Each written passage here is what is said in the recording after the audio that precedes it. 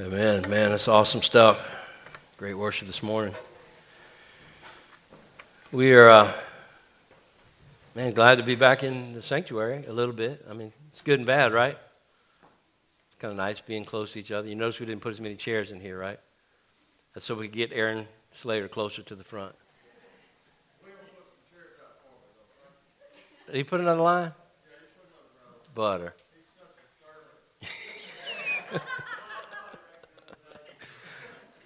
Oh, man. I'm trying to disciple him, Will. We'll talk after, man. I know, bro. I shouldn't have put them chairs in the back of the church. I knew if I put them back, I actually wrote your name on the bottom of one of them. I knew that was going to happen. Now, thanks to everybody that helped this week, man, and for those of you who wanted to help, it's we were able to get enough done to get us in here today, and got a lot of work left to do, but we don't care about the church building, right? I mean, we've had some great times. It was sweet to be in the fellowship hall and be close to each other and experience each other a little bit more in a little more intimate setting.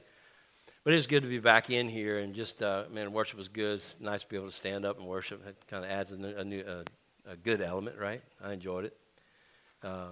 So anyway, good to be back, man. Excited about what the Lord's doing. So we're in a stage right now in our church where, by the way, we have a lot of folks visiting today, so I'm going to try to be sensitive to you also. It's been a blessing to be able to see new faces coming in over the last few weeks, and I really believe the Lord is doing something here. So kind of give you guys a heads up of where we are and what the Lord's doing in our body right now. We have, as a church, come to the place where we're confident that God's vision for us this year is to be a community that blesses. That's our theme for the year, to be a community that blesses. And so we're first of all wanting to look at what does it mean to be a community, because I'm convinced, really, and the more I read, the more I study this idea, I'm convinced that not only are churches not really communities, the way the Bible describes the community, but the gathering place is not a community, the way the Bible describes community.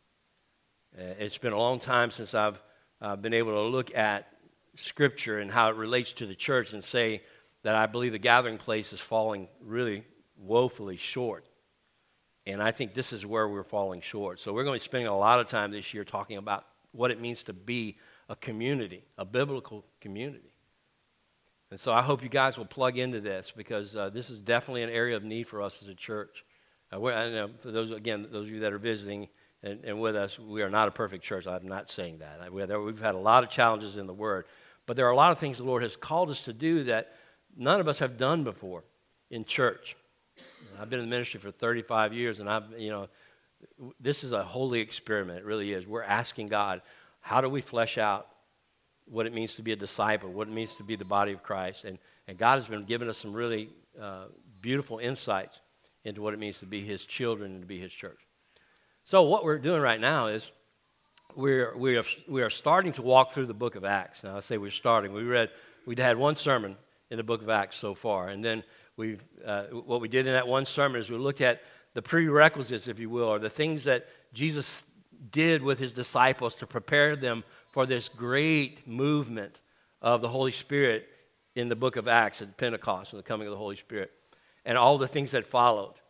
So we looked at the prerequisites of that, and we find ourselves in the story. We really do. As a church, we see how God has moved us as a church over the last 10 years, really, for some of us, but for the last 3 years for Gathering Place West, how God has moved us to a place of where we are ready to encounter God in a powerful way, and the Holy Spirit, we're ready for the Holy Spirit to move in a powerful way, that God has done some of the same kinds of preparations for us that He did for the disciples.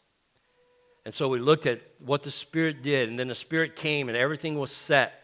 The Spirit showed up in the book of Acts, came on every person, every one of the disciples in that upper room, and then God brought around them people from every nation in Jerusalem. He brought them all to the place where this movement was.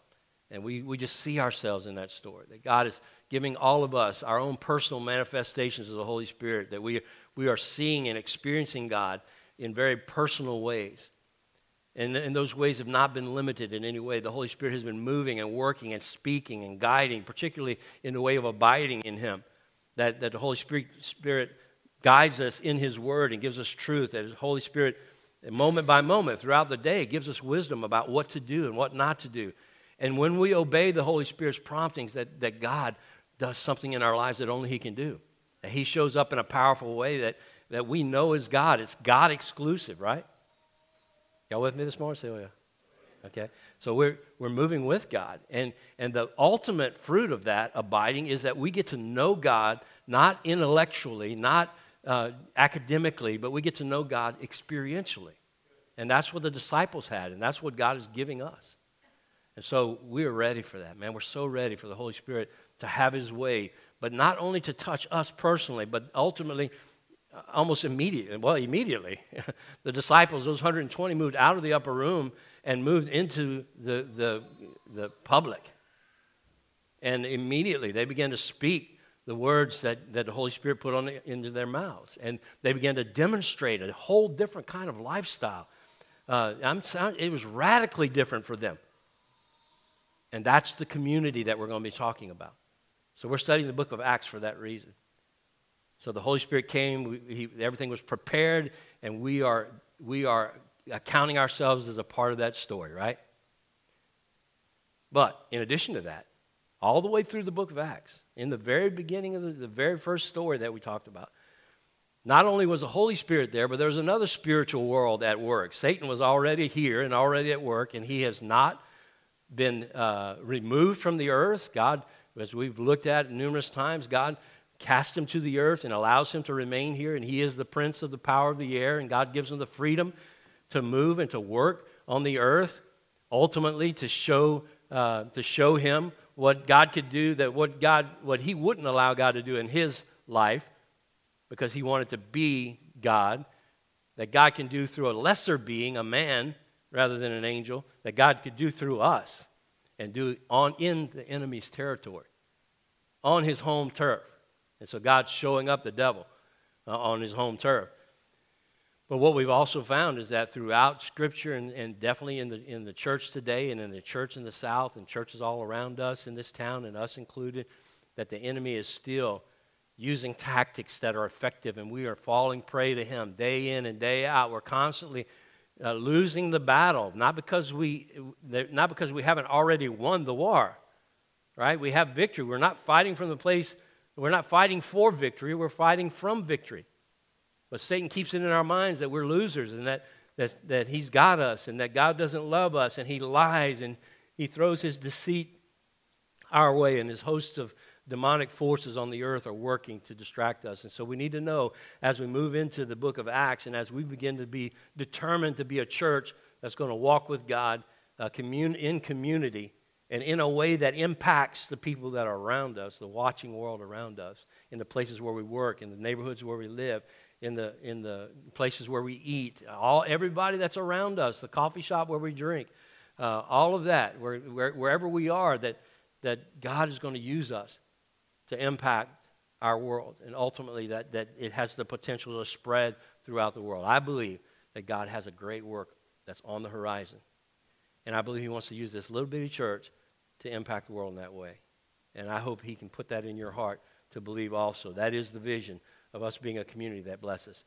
So we've been talking about spiritual warfare. We've taken a kind of a recess, if you will, a sabbatical from the book of Acts after one sermon, and we've moved into the book of Ephesians, where Paul talks about spiritual warfare in chapter 6, and we've been unpacking that or unfolding that over the last few weeks, and today will probably be our last message in that, and then we'll jump back into Acts. I say probably. There's a possibility of one more. But let's pick up where we left off, because what we're looking for is, what do we do when the enemy is after us? Okay, and we're going to talk about how he's after us here in just a minute, reminding ourselves of what we studied last week. But let's read our passage today. Ephesians chapter 6, main focus will be in verses 16 through 18. In all circumstances, take up the shield of faith, with which you can extinguish all the flaming darts of the evil one, and take the helmet of salvation and the sword of the Spirit, which is the word of God, praying at all times in the Spirit with all prayer and supplication. So last week, We looked at, we've been studying this book called Invisible War by Chip Ingram. And according to Chip, who wrote the book that we're using as our guide in this study, there's the great majority of our spiritual warfare need never go beyond the regular, just day-to-day practice of living out our position in Christ. And we talked about the basic armor of God, that when we have the armor of God, we are prepared for the great majority of spiritual warfare that we're going to face. Our practice of, as we've been trying to appropriate that spiritual armor the last couple of weeks, our practice of what Paul's metaphor of spiritual armor is, that it protects us from Satan's ongoing attempts to break our fellowship with Jesus, and as a result, to get us to the point where we have our impact is minimalized, if not thwarted completely. And so we looked at that. But last week we talked about the fact that there are times when we need to move beyond just standing firm in our armor, as Paul describes in the first part of this chapter. There are times when we need to engage the enemy in actual combat. And so last week we started talking about the different types of things that God has given us to do battle when it gets beyond just the standing firm phase, when Satan comes after us. And we started by looking at particular times when Satan does attack. And we won't go into detail. If you want to go back to last week's message, though, if this piques your interest, go listen to last week's podcast. And I talk about each of these and give biblical references to support them. But just to remind us, this last week, and by the way, in life groups, I would encourage you, if you're not in life groups, to get in life groups. Great discussion went on last week with these 5, and the ones that we were able to be a part of, these 5 different areas where Satan goes on the attack. It gets beyond just standing firm, that it seems almost as if Satan himself, and sometimes it is, I'm sure, maybe. I don't know that we get his attention, but we definitely get demonic oppression, and Satan is sending his demons with particularly effective fiery darts into our lives. When does he do that? First of all, whenever we're taking significant steps for spiritual growth. Now, most of you have made a decision in your life to take some specific steps towards spiritual growth. You have made a decision to abide in Christ, which means you are diving into the Word of God and you're asking God for direction, and you're asking God to make you sensitive to His Spirit's leadership every day, and you're asking Him to empower you to obey those things that He shows you to do. We're putting our faith into action. We're moving all these ideas about God from our heads to our experience. Satan hates that. He hates that. No wonder he's attacking, because so many of you are working at that, and you've had a hard time even doing that because Satan's after you. So he's on the prowl. We need to engage the enemy whenever we decide we're going to go after God. And so get ready, church. Another time is when we're invading enemy territory through either evangelism or some type of movement of God, which again, God has called us to do something, to be a community that blesses. And look, Paul was under constant attack because he was not standing still. He was taking the message of Christ to the world. And so all these things that Paul experienced, get ready. Satan hates that whenever we are determined not to sit still, not just soak and absorb everything for ourselves in our little small groups, and to huddle together and eat a good meal, and to talk about the depths of Scripture, which is all good. When we start making an application in a way that's going to change the community around us, get ready. And we are telling God that we are willing to join Him in this, that we are going to be obedient as a church and go after that, so Satan hates that. He's after us. Another is when we expose Satan for who he really is. Well, enough said, right? We've spent 4 weeks exposing Satan for who he really is. He hates that. He's after us. And I'm sorry that you've had to face the opposition that you faced, but we're trying to give you the tools to stand firm. You have the armor, and we talked last week about the shield of faith in these particular times of engaging. So it's coming. Welcome to the gathering place. That's all I can say. Welcome to the Gathering Place West. You want to be a part? Get ready. A 4th time is when we repent and make a clean break with the world. And some of you have done that. You've repented of sin in your life, and you're making a clean break with what Scripture says is sin, and you're going after God. And when you make a clean break, are you trying to make a clean break with the world? Then guess what? Satan's going to bring that sin back over and over again. Those long-held sin patterns in your life, those flesh patterns, those pet sins that you've had a hard time getting rid of, they're coming back. I mean, the temptations are going to be there. Now, how you respond to that is up to you, because you have victory already. But they're coming back. Get ready for those attacks. Those places where you're weak, Satan will come and attack you again in those same places. And then number 5, when God is preparing us individually or corporately for a great work for his glory. Very similar to number 1. Only it's not individually, it's corporately. And God is doing that in our church. So the passage that we've been studying speaks about how to engage the enemy in these moments. And first of all, we take up the shield of faith we talked about last week. When we start to engage the enemy, the first thing we need to do is take up the shield of faith to extinguish the fiery darts of the enemy, those temptations that hit us where we've been weak and where he comes at us individually.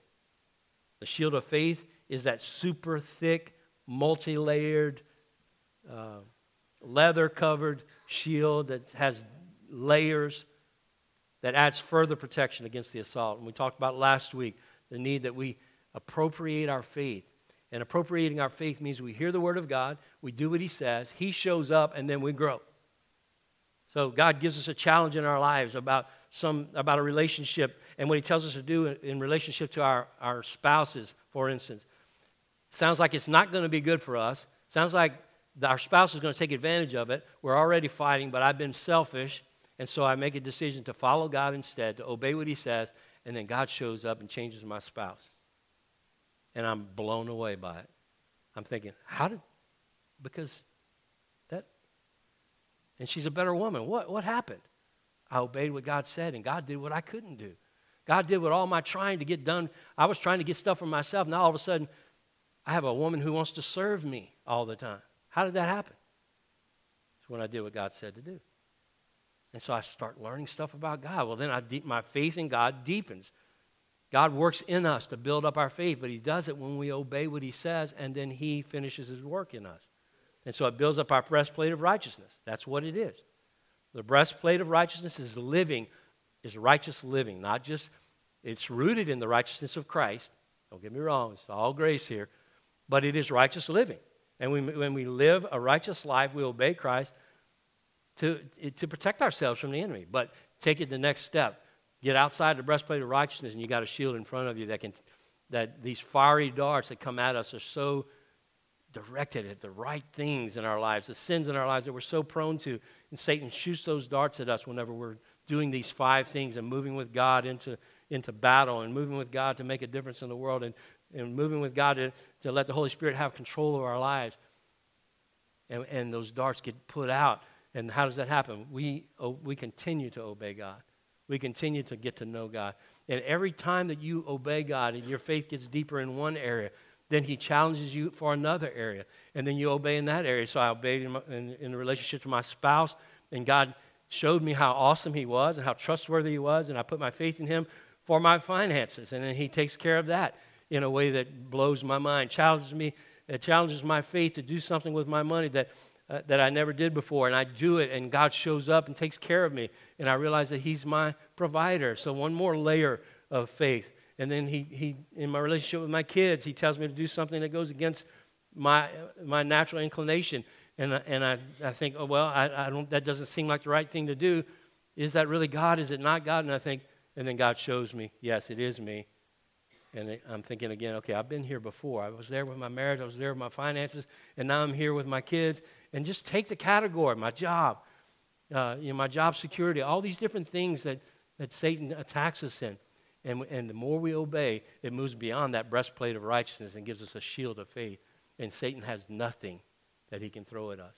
And so we become like Paul, who says, it doesn't matter whether I'm abased or whether I'm struggling with all these, I'm shipwrecked or I'm being stoned or whatever the case may be, taking lashes, or if have plenty, like he did numerous times in his ministry as well, where I'm doing well, I got plenty of money, got plenty of help, everybody's, it seems like God's doing great things around me.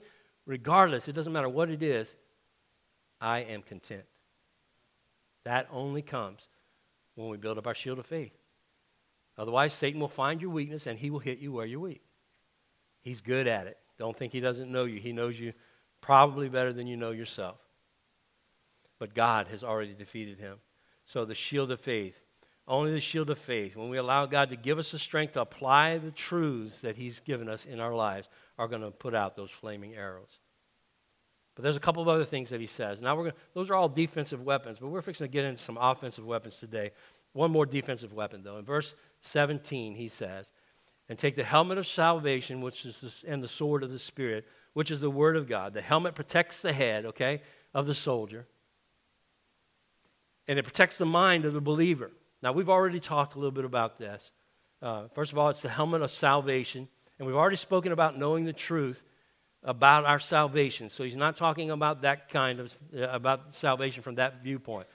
The feet being shod with the gospel of Christ is knowing that we stand firm in the gospel of Jesus, that our salvation is secure not because of our works or our ability to continue to maintain works or impress God, but because of what Christ did on the cross. We have salvation, so we stand firm with those spikes down in the ground. But in this one, he's talking about ongoing attacks of the enemy. And it's great the way these two work together. So I want you to visualize for yourself hand-to-hand combat. Okay, now they're getting, the enemy's close enough to us. We're in close proximity with one another. And so we need our helmet to protect from all the blows of the enemy who's right there on us. And we need our sword, which is a short sword, a hand battling sword, to be able to manipulate and use skillfully to fight against the enemy. So this is hand-to-hand combat. Now we're having severe battle. And in this particular case, the type of salvation that he's talking about is not the salvation, it's not saving us from our sins for eternity. It's not the kind of salvation that we have in the moment when Christ redeems us and he comes to live inside of us. It is the ongoing sanctification that comes. It's the ongoing salvation from sin that comes in hand-to-hand battle. It's the sins that Satan puts, the fears that he puts in our minds, the things that he puts in our brains to get us to sin, convincing us that God's a liar or that we are something that we're not, convincing us that we're weak or that we don't have all the things that God says that we have in Scripture. And so all of that battle happens, and we talked about this when we were going through our messages on at the end of the year in the Advent season. We talked about this, but let's just remind ourselves, okay, from these scriptures. But it's the battle that goes on between our ears. That's why the helmet of salvation is so important. It's the ongoing truth that combats the enemy's lies. And so it's hand-to-hand combat. It's real life. It's every day. It's right now. It's this very second in this very building right now while the word is being preached, where your brain is and what Satan can do with your head instead of you focusing in and taking this word into your soul and making an application in your life. You know, you were distracted. How does that happen? It happens right here between the ears. It's those little subtle things, but it's hand-to-hand combat. He hates you. He's after you. You are after God, and you want to be a church that makes a difference. And so he's after us. So the helmet of salvation. In Philippians chapter 2, verses 12 through 13, we read this at the end of the year. Therefore, my beloved, as you've always obeyed, so now, not only as in my presence, but much more in my absence, work out your own salvation with fear and trembling. For it is God who works in you, both to will and to act according or work for his good pleasure. Both to will and to work for his good pleasure. So this is the kind of salvation he's talking about. It's not a salvation that secures our eternal place with God in heaven. It's the salvation that's ongoing. It's working out our salvation. This is the work, the hand-to-hand combat that happens. He goes on in verse 14 through 16 to tell us what will be the result of this. If we do this hand-to-hand combat, then the church at Philippi, where there was a lot of disputing going on in the church, and this is what Paul says. He says, do all things without grumbling and disputing, that you may be blameless and innocent children of God, without blemish in the midst of a crooked and twisted generation, among whom you shine as lights in the world, holding fast the word of life. That's us. This picture here is a combination of protection and attack. which is used in hand-to-hand combat. It's a combination of taking blows and giving blows. And since we're fighting from the place of victory, Satan's blows will never be fatal to us. Satan's blows don't have to have any impact on you. Your helmet of protection is there. Walk in the truth. When the attack comes, take that lie captive and attack it with the truth, which is your sword. Satan's blows will not be fatal, but our blows can and will destroy Satan's attacks.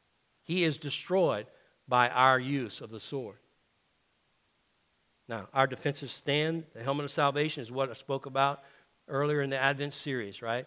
And again, in 2 Corinthians chapter 10, let's look at what happens. When the attack comes, hand to hand, Satan's after you because you're after God. He comes to you. He attacks where you're weak.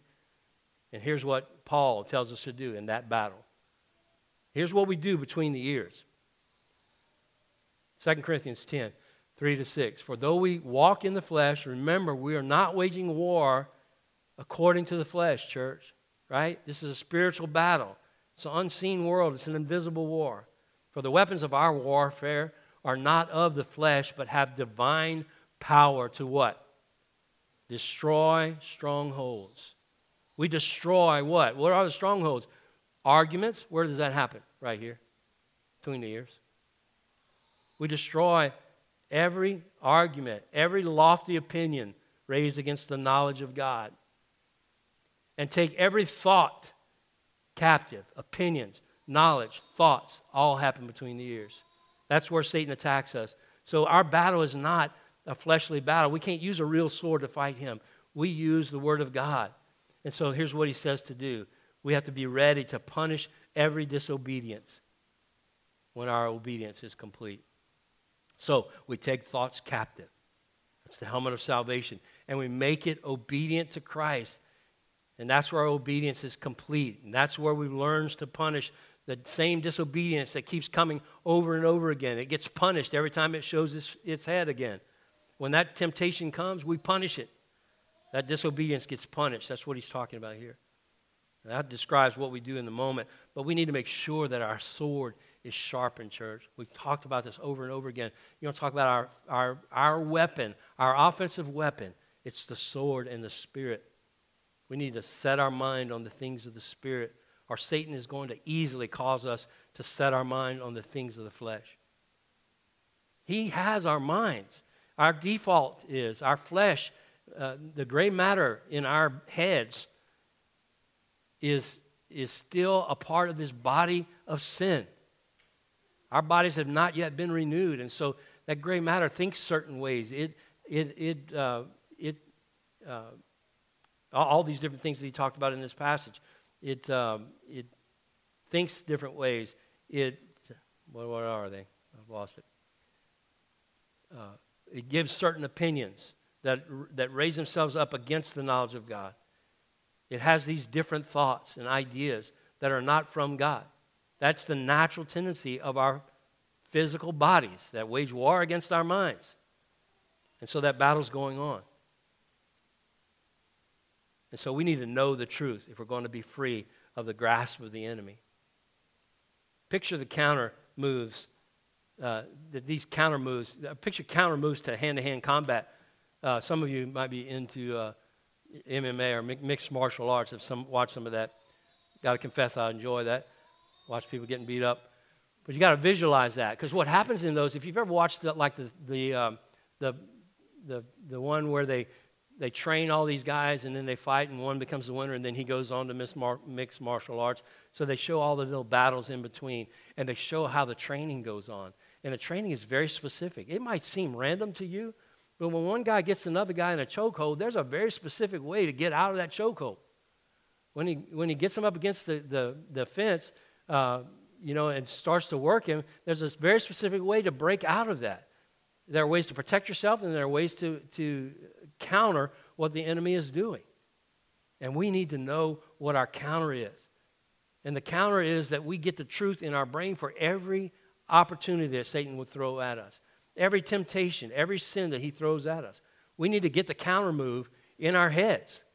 Y'all with me? There is something in God's Word that's there for you to use in an attack against the enemy.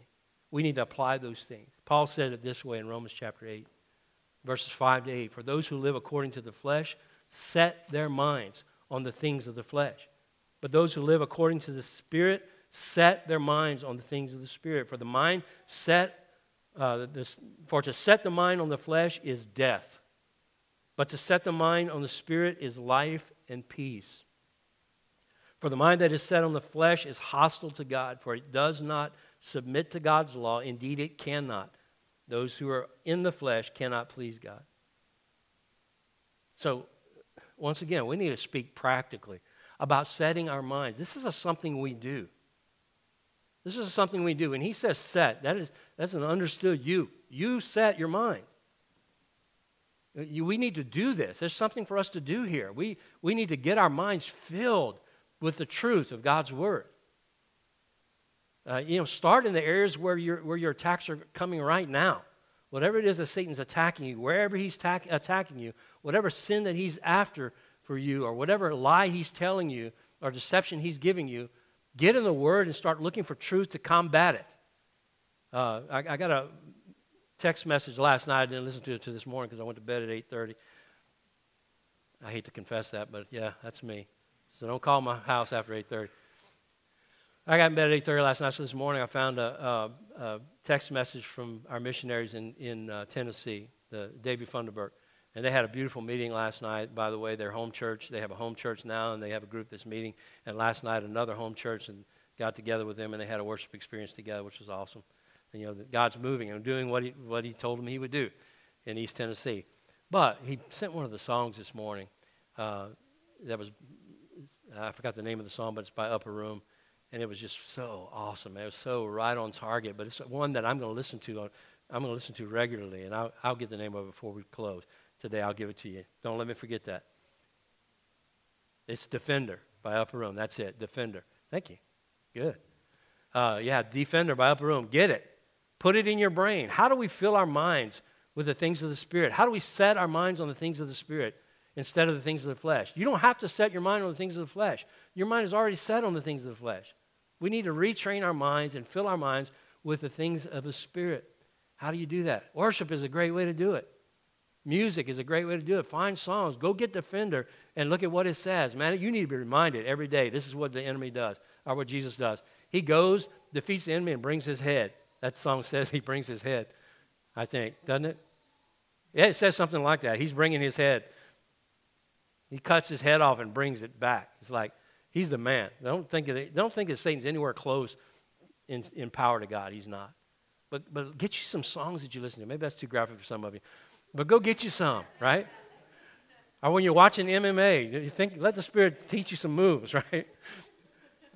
Whatever, but fill your mind with the things of the Spirit. So prayer, worship, music, personal time in the Word, not just trying to impress God by how much you read, but read some Word that applies to where you are and get it in your spirit. Get it ready. Ask the Lord to move that stuff into your heart so you're ready to do battle. Ask God to give you scripture that applies to today. He does it all the time. He will do it every day if you need it, if you'll just get in the Word. So what does Satan do for us? He keeps us out of the Word. That's your sword, right? So we need to fill our minds with the Word of God so that we can do battle. So prayer, worship, music, scripture study, memory, fellowship with believers is another way. Get with your life groups. Quit missing life group. Don't let anything keep you away. Be here and worship together. Get together with believers because there's things that are going to go on when the church is together that will be unique every time we meet, that God wants to do in your life. So don't do it because you have to. Do it because you want to do spiritual battle. You want to be a part of God's work, and there's joy at the end of that. So Ingram says this. He says, Christians who are not filling their minds with the Scripture are like warriors going to battle without a helmet. The sword defeats the enemy. And our helmet is the truth of God's Scripture, and our sword is the truth of God's Scripture. It's all about the Scripture. And we use it in close hand-to-hand combat. Now, Paul says the sword in this passage is the Word of God. I want to give you a little lesson on this particular word. We don't do this much here, but this word is the Rhema word of God. It is not just the word that we put in our heads. It's not the written word. It's the rhema word. It is the spoken words given to us by the Spirit in the moment. Now, I want to make sure everybody's with me. Y'all with me? Say, oh, yeah. All right, sit up in your spirit and get this in your brain. This is a different kind of word than just the written word. And you read the word and you get it up, but you know what? You get that stuff in your brain, but you know what? You know how that word, how you remember that word in the moment? You know how it gets in your brain for good? And you know how you know when to apply it? It's the rhema word. It's the Holy Spirit taking that truth from God's word and putting it in your brain in the moment that you need it. Forgot the move? Guess what? This ain't an MMA. God's there with you. He's going to give you the move, and He's going to empower you to use it. And you win, because you already won. Y'all with me? All right, the rhema word is that moment-to-moment prompting of the Holy Spirit, putting the word in your mind that you need for that particular fight or that battle. Rayanne said, amen. We need that, guys. The truth of God's word quoted and applied to a specific lie or deception of the enemy is what we need. It's what allows us to take every thought captive and make it obedient to Christ. It's the rhema word. So David says this. A man after God's heart says this in Psalm 119. Two verses from Psalm 119. 105, you know it. Your word is a lamp unto my feet and a light unto my path. That is the ongoing rhema word of God. It is every second, every moment of every day, even when he's out tending sheep, which nobody would think he needs God to help him with that, and God tells him what to do. So he defeats a lion because God says do it. He defeats him with his bare hands because God gives him the power to do it, and a bear. And then ultimately, God uses those experiences to build a shield so that when he comes against Goliath, he says he's an uncircumcised Philistine who's shouting defiance against the God of Israel. And I'm going to feed his body to the birds of the air and the beasts of the fields. Or God will. So that they will know that there's people watching here will know there's a God in Israel. That's the rhema word of God. David says, God, your word is a lamp to my feet, a light to my path. It's every moment, every day. And he says in verse 9 through 11, by the way, all of Psalm 119 is about the word of God. Great. The longest chapter in the Bible. But look at what he says in verses 9 through 11. Again, you know these. How can a young man keep his way pure? Okay, this is what we're talking about. Hand-to-hand battle. Enemies after us. How do we keep our way pure? How do we live a pure life? By guarding it according to your word. With my whole heart I seek you. Let me not wander from your commandments. I have stored your word in my heart that I might not sin against you. We got to get the word of God in our brains, and God will empower us to do that. And then we got to allow the Spirit of God to show us which move to use when we're in battle and hand-to-hand combat with the enemy. This is the work of God. He renews our minds as we do battle with the enemy. He takes truth from the word and he puts it in an application. He takes the truth and all of a sudden we know the truth. We know it better than the greatest theologian that ever lived if all they did was study the word and never put it into practice. Look, I don't care who you are, how much you know the word of God. If you get the word of God and you put it into practice in your life the way the Spirit tells you to, in a moment of battle against the enemy, hand-to-hand combat, then you're going to know God. You're really going to know God. And you'll be able to take that truth and defeat the lies and deceptions of the enemy in ongoing battles. So again, we're punishing disobedience. We're able to discern how much better the will of God is than the ways of the world, and we begin to find joy in His way, and we begin to live in that. That's what God wants for us as a church.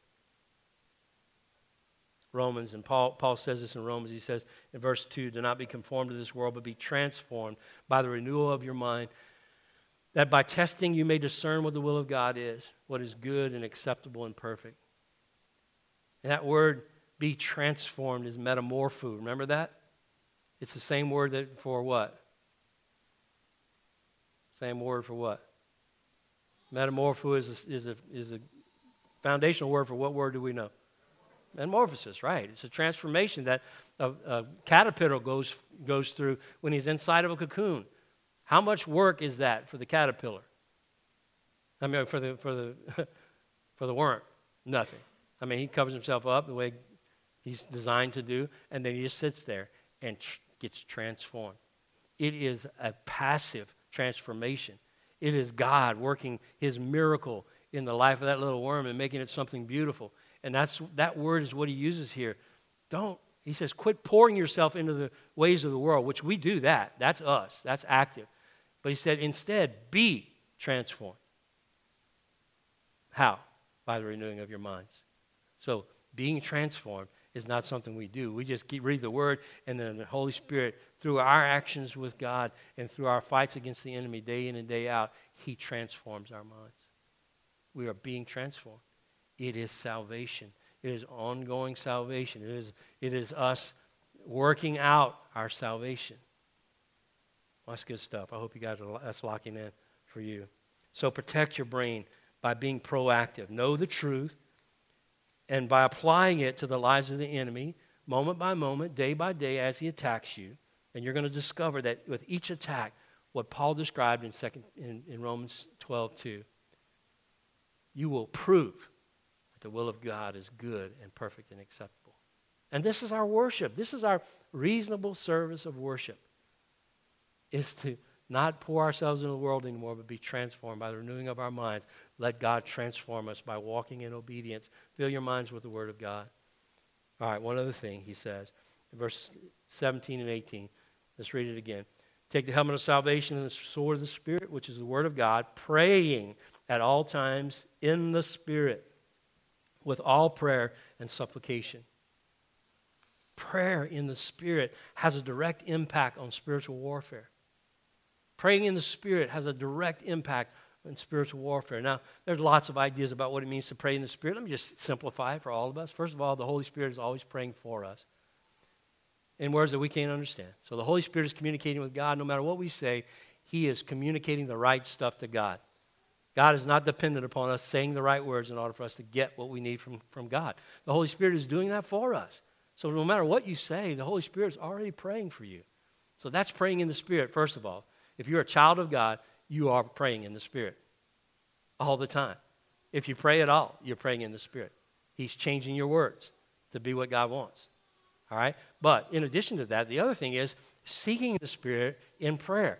What do I need to pray for in regard to Bethany's cancer? How do I pray for Bethany's cancer? I asked God that. God said, pray for her healing because I'm going to heal her.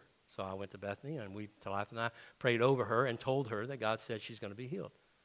So that's what God said. Now, I would have hated it if I'd had to go and say, God said you're not going to make it. You know, I don't know that I would have gone to say that to her, but I would have prayed for it. I have prayed. Matter of fact, one time, a buddy of mine and I went to pray for two people in nursing homes, or one in a hospital, one in a nursing home, the same day, and prayed for their death that day with the family. Because God said they were going to die, and they needed to die. And some of the family members didn't want that, but we prayed for it and prayed publicly for it. And they both died that night. That's answered prayer. That's praying in the Spirit.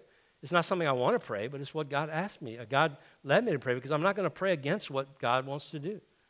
Right? Now, some of that I'm not going to make public. In fact, at times I regret that I did that one publicly because a couple of family members weren't happy about it. And Rowdy told me if he's ever in the hospital, he doesn't want me to pray for him. So I lost my ministry of prayer with my buddy, right? But praying in the Spirit, let's ask God, God, what is your will? So, you know, it's not always God's will for us to be healed, for instance. We've had people come in our church, obviously, and they've asked for prayer for healing, and miraculous healing has happened because God said that they were going to be healed. We're going to see that in Bethany's life.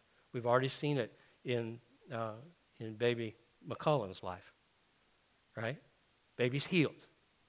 So God heals. He's still in the healing business. We believe in that, and we pray for that. And we pray according to the Scripture. But if we want to ask the Spirit, what do you want? What do you want in my life? So listen, y'all still with me, church? Because this is where it gets hard. So you have a job offer, a job opportunity. It makes more money than what you're making now. You know what Satan would tell you? Take it. Now, God might tell you to take it too. But don't you want to ask? Don't automatically assume that God wants you to make more money. God wanted me to make less money. God numerous times led us to make decisions that made less money. God may want you to suffer a little bit. He may call you to do something that's hard for you. He may call you to do something that's outside of what you consider to be your skill set. And let me say this too, church, because this is praying in the Spirit. God may call you to do something that's outside of what you consider to be your spiritual gift. I really have come to despise this idea that we can get a test, take a test, and I know some of you have done it, and so you receive it, pray about it, and maybe I'm wrong, but I hate that we are taking surveys to find out what our spiritual gift is. That's not according to what the Scripture says about spiritual gifts. This is what the Bible says, that the Spirit gives us these gifts as He desires. So it doesn't matter, whatever moment I'm in, if I need the gift, the Holy Spirit can give it to me. I might not have ever been able to use it before. You're experiencing it right now. I am not a preacher. I never would have preached ever, but the Holy Spirit preaches through me, and I know that. He gives His words. I feel humbled by that. I feel very insufficient for this task, but I feel filled and joyful every time I preach because I know it's the Holy Spirit. I may need to speak in tongues at some point. I have friends on the mission field who have had encounters where they used the tongue of the people they were speaking to and had never spoken the language. Now, that's rare, but it has happened. And then God may give me, I believe He will gift me if I ever need that. You know, that's a rare gift. That's a gift of tongues in a very practical situation. Gift of healing. Again, God may apply it in a moment. Just trust that it's the Spirit. But we need to be asking the Spirit, is this the job you have for me? Is this the job where you would have me to be? Is this the neighborhood you would have me to live in? Is this the house that you want for us? Is this the car that you'd have us to buy? I mean, you don't get crazy about it. Is this the, shoes you want me to buy? Or socks? I really like these tube socks. Can I have them? Don't get crazy about it. But, but even in those little things, sometimes the Holy Spirit will convict you about those things. Those are opportunities for us to know the Spirit's will for us. But prayer is huge. And not just any kind of prayer. But Paul is telling us, listen, this prayer is going to be effective in helping us to confront the enemy. Look at what happens in Mark chapter 9, verses 25 to 29. When Jesus saw that the crowd came running together, He rebuked the unclean spirit, saying to him, "You mute and deaf spirit, I command you, come out of him and never enter him again." And after crying out and convulsing him terribly, it came out, and the boy was like a corpse. So that most of them said, "He is dead." Now, this is right after they come down from the Mount of Transfiguration. Okay, so picture it. Peter, James, and John, man, they're on a spiritual high, right? They had this really great encounter with God. They heard from God audibly. All right, but verse 27. But Jesus took him by the hand and lifted him up, and he arose. And when he had entered the house, the disciples asked him privately, "Why could we not cast it out?" And he said to them, "This kind cannot be driven out by anything but prayer." There are levels of attack that the enemy will cast and will throw at us, these flaming darts and arrows that will come at us.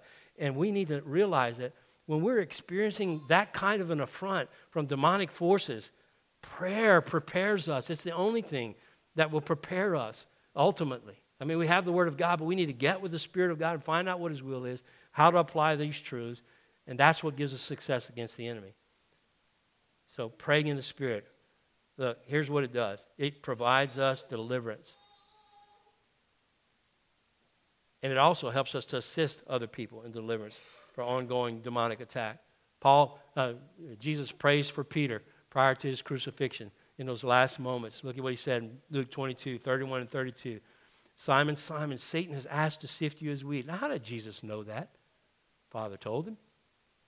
He knew. All right, you're about to get sifted as wheat. Satan has asked to do that. But here's what I'm going to do for you. To help you in this spiritual battle, in this moment that can absolutely destroy you and your testimony. He says, this is what I'm doing. He says, "I have prayed for you, Simon, that your faith may not fail. And when you have turned back, strengthen your brothers." So prayer in the Spirit assists in the deliverance of others. It not only empowers us, but it assists in the deliverance of other people. Pray for your church. Pray for your life group. Our life groups are small enough. You can pray for everybody every week. Pray for them. Ask. We're wearing the belt of truth. We are being open about the things that we're facing in our lives. So life groups, pray for those things. We're also going to see in the book of Acts that demonic power falls where prayer prevails. Demonic power falls where prayer prevails. And I'm not going to spend a lot of time over because we're going into the book of Acts here in just a little bit. But let me just give you 3 quick examples. Look, in Acts chapter 1, verse 14, prior to the coming of the Holy Spirit, this was before the Holy Spirit came in power at Pentecost. Verse 14 of chapter 1 says, they all joined together constantly in prayer, along with the women and the Mary, the mother of Jesus, and with his brothers. In Acts chapter 2, verse 42, prior to the church coming to life, it says that they devoted themselves to the apostles' teaching in verse 42, and to the fellowship, and to the breaking of bread, and to prayer. They were committed to prayer. Acts chapter 3, verse 1, when Peter and John heals the crippled man at the gate beautiful. This is after the 3,000 have been saved and after the church has come alive. In Acts chapter 3, it says, one day Peter and John were going up to the temple at the time of prayer at 3 in the afternoon. They were committed to praying twice a day. They were going to the temple to pray when they encountered this guy. And on through the book of Acts, as we're going to study, you're going to notice that prayer is a necessary part of the successful defeat of the enemy's tactics. Now, we must be, church, involved in Spirit-led prayer if we're going to become a community that blesses. Y'all with me still? We must be involved in Spirit-led prayer if we're going to be that kind of community. Satan and Satan's attacks will be defeated as we connect with the Spirit of God, each one of us individually and all of us corporately, and we agree with him in prayer for this move of God in our community. That 120 were committed to constantly praying. So let's just look. We are not talking about empty, rote prayers. We're talking about, that's not going to bring the type of deliverance that we're talking about, right? We're talking, deliverance is going to come through prayers that are consistent, intense, and strategic. And he shows us that in our passage in Ephesians. Consistent. Our passage mentioned praying at all times in verse 18. Pray at all times, he says. It's consistent. Paul tells the church at Thessalonica about praying without ceasing. In 1 Thessalonians chapter 5, verses 16 through 19, look at it. Here's some things to do, right? In battle, in hand-to-hand combat. Again, he's telling another church the same things. Rejoice, always. Pray without ceasing. Give thanks in all circumstances, for this is the will of God in Christ Jesus for you. Do not quench the Spirit. Right? Pray in the Spirit. Pray according to the Spirit and without ceasing. What does that look like? Does it mean I'm walking around on my knees, praying all the time? We all know it's not that. What is it? It is constantly being aware and open to the Spirit, the Rhema word of God coming into our lives as we are being attacked every day, moment by the enemy to destroy the things that God wants to do in this community and in our lives personally. Moment by moment. We're in constant contact, constant communication with God. He's able to communicate with us. We're talking back to him. It is constant communication. It doesn't have to be in the King James Version. It doesn't have to be in any kind of formal prayer. You can say, God help. God thanks. And that's 2 great prayers right there. Right? Just talk to the Lord. Be aware of the Spirit's presence, moving with him through life. So it needs to be consistent. It needs to be intense. Our passage goes in verse 18, it goes on to include the intensity of prayer. Look at it in the B part of Ephesians 6:18. To that end, keep alert with all perseverance, making supplication for the saints. Keep alert with all perseverance, making supplication for the saints. It's intense prayer. It is not random, I have to say my prayer today. I had somebody this past week who I've been spending some time with who shared with me, I was sharing with him the truth that we don't have to ask Jesus to forgive our sins in order to be forgiven. In 1 John chapter 1, verse 9, it says, confess your sins, and he is faithful and just and will forgive you your sins. And I've heard it preached, if you don't confess your sins, then he won't forgive you. So make sure you confess every sin. Or if you die and there's a sin you haven't confessed, then you won't be forgiven for that. Well, if there's any unforgiven sin in your life, church, you are separated from God. Your forgiveness is not based on your confession. That's one-time confession. If you go to the context of 1 John 1, What he's saying is, if you think you don't have sin, which the Pharisees did, if you think you haven't sinned, then you make God out to be a liar, and the truth is not in you. But if you confess your sins, he is faithful and just and will forgive you of all your sins, past, present, and future. He will take your sins, the scripture says, and cast them as far as the east is from the west. He will cast them into the depths of the sea, hide them behind his back so you can't see them. They are no more. Your sins are gone, and the righteousness of Christ has been given to you. God took our sins. In 1 Corinthians chapter 5, verse 17, God made him, Jesus, to be sin for us who knew no sin, and made us to be the righteousness of God in him. He gave us perfection through the perfect life of Christ. So we find ourselves in him, not on our own. And so we're free of sin. But this constant, consistent prayer needs to be a part of our lives. We need to be strategic, or we need to be intense in our prayer. We need to persevere in prayer. That stuff is going on all the time. Satan is always attacking. We need to be intense and then strategic. Also in this verse, the C part of verse 18, Paul gives specific things to pray for him. He wants them to pray for his boldness to proclaim the gospel in hard situations. And so he says this in verses 18c through 20. To that end, again, keep alert with all perseverance, making supplication for the saints and also for me, that words may be given to me in opening my mouth boldly to proclaim the mystery of the gospel, for which I am an ambassador in chains, that I may declare it boldly as I ought to speak. So it's strategic prayer. You know, I want to ask you, church, I want to ask you to pray strategically for yourself. You don't leave things out. You know, Satan wants you to leave out those things that you want to hold on to, those sins that you want to hold on to, that life that you have determined that you're going to walk in, regardless of the fact that you know Scripture and God's Word says it's not good for you. Walk in obedience to what God says. Walk in obedience. Be strategic. Make a plan.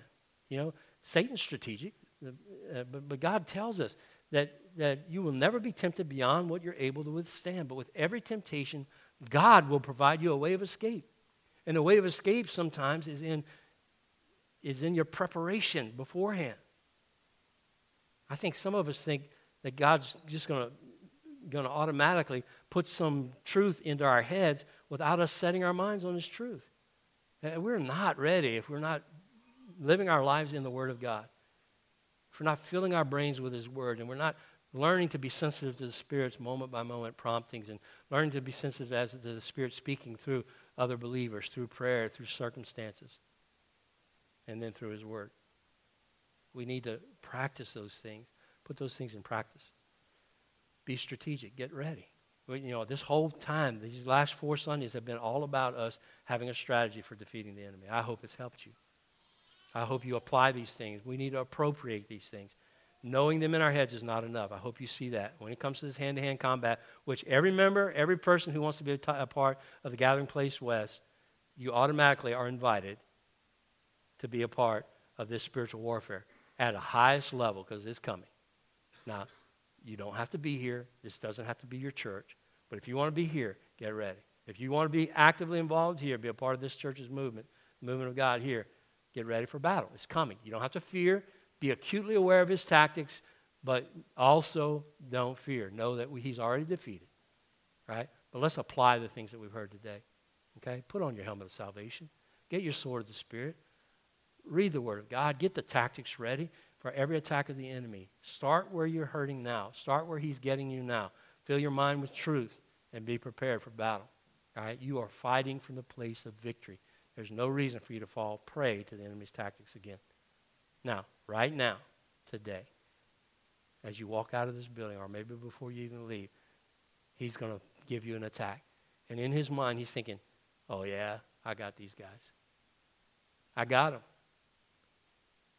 Just like when he flooded this sanctuary and filled our halls up with water. He thought he had us, didn't he? But he didn't. And in your life, he knows how to get you. And he thinks he's got you. And he thinks, I'm going to make them forget this before they walk out. And I'm going to make them forget it before they ever apply it. And I've got these guys. And they're, you know, Satan thinks right now that he's got this church. and we're not going to make a difference in this community. He's wrong. He's wrong, and you can be a part of it. All right, let me pray for you, and then we'll worship some more. Father, thank you for providing for us victory over the enemy. Thank you that you are, whether the song says it or not, that you have taken his head, and you are carrying it away in victory, and that we have nothing to fear because we're your children. We are in this battle with you, and your Spirit empowers us, fills us with all that we need for victory. Well, God, you've given us truth in your word today that we need to apply. So I pray for every person here that you will, first of all, help us to put on the helmet of salvation. There are lies the enemy is telling us. He's trying to get us to walk in sin. Like Paul told Timothy, to turn aside the myths, to gather around us people who say the things that our sinful ears, our fleshly ears want to hear, and we're turning away from truth and turning aside the myths. I pray right now, Holy Spirit, that you would reveal truth to every person here, that we would see our sin for what it is. And Lord, that you would empower us as you promise in this passage. Empower us with the written word as we study. God, empower us with your written word as we sing your word and pray your word. But Father, also that your Spirit, your Rhema word would come to us in this moment right now for the sin that you've identified in our life. And that we would find the power and the willingness, Lord, as you promise again in your word, that you would work in us to will and to work according to your good pleasure. So, Lord, do that right now in this place. Set us free today. Lord, help us to walk in the victory that we have in Christ, not for our sakes, but for the sake of your kingdom on this earth. And then we get to enjoy, Father, the joy that comes through obedience, the abundant life that Jesus promised. And then we also know that your word says that your joy will be in us. And so we want that as a church. This town needs joy. God, people in this town need joy. We can't live our lives the way we're living it, Lord, and hide the potential joy that this city could experience. Help us to live it, to find it through our obedience, our abiding in you. We worship you, Lord, in Jesus' name.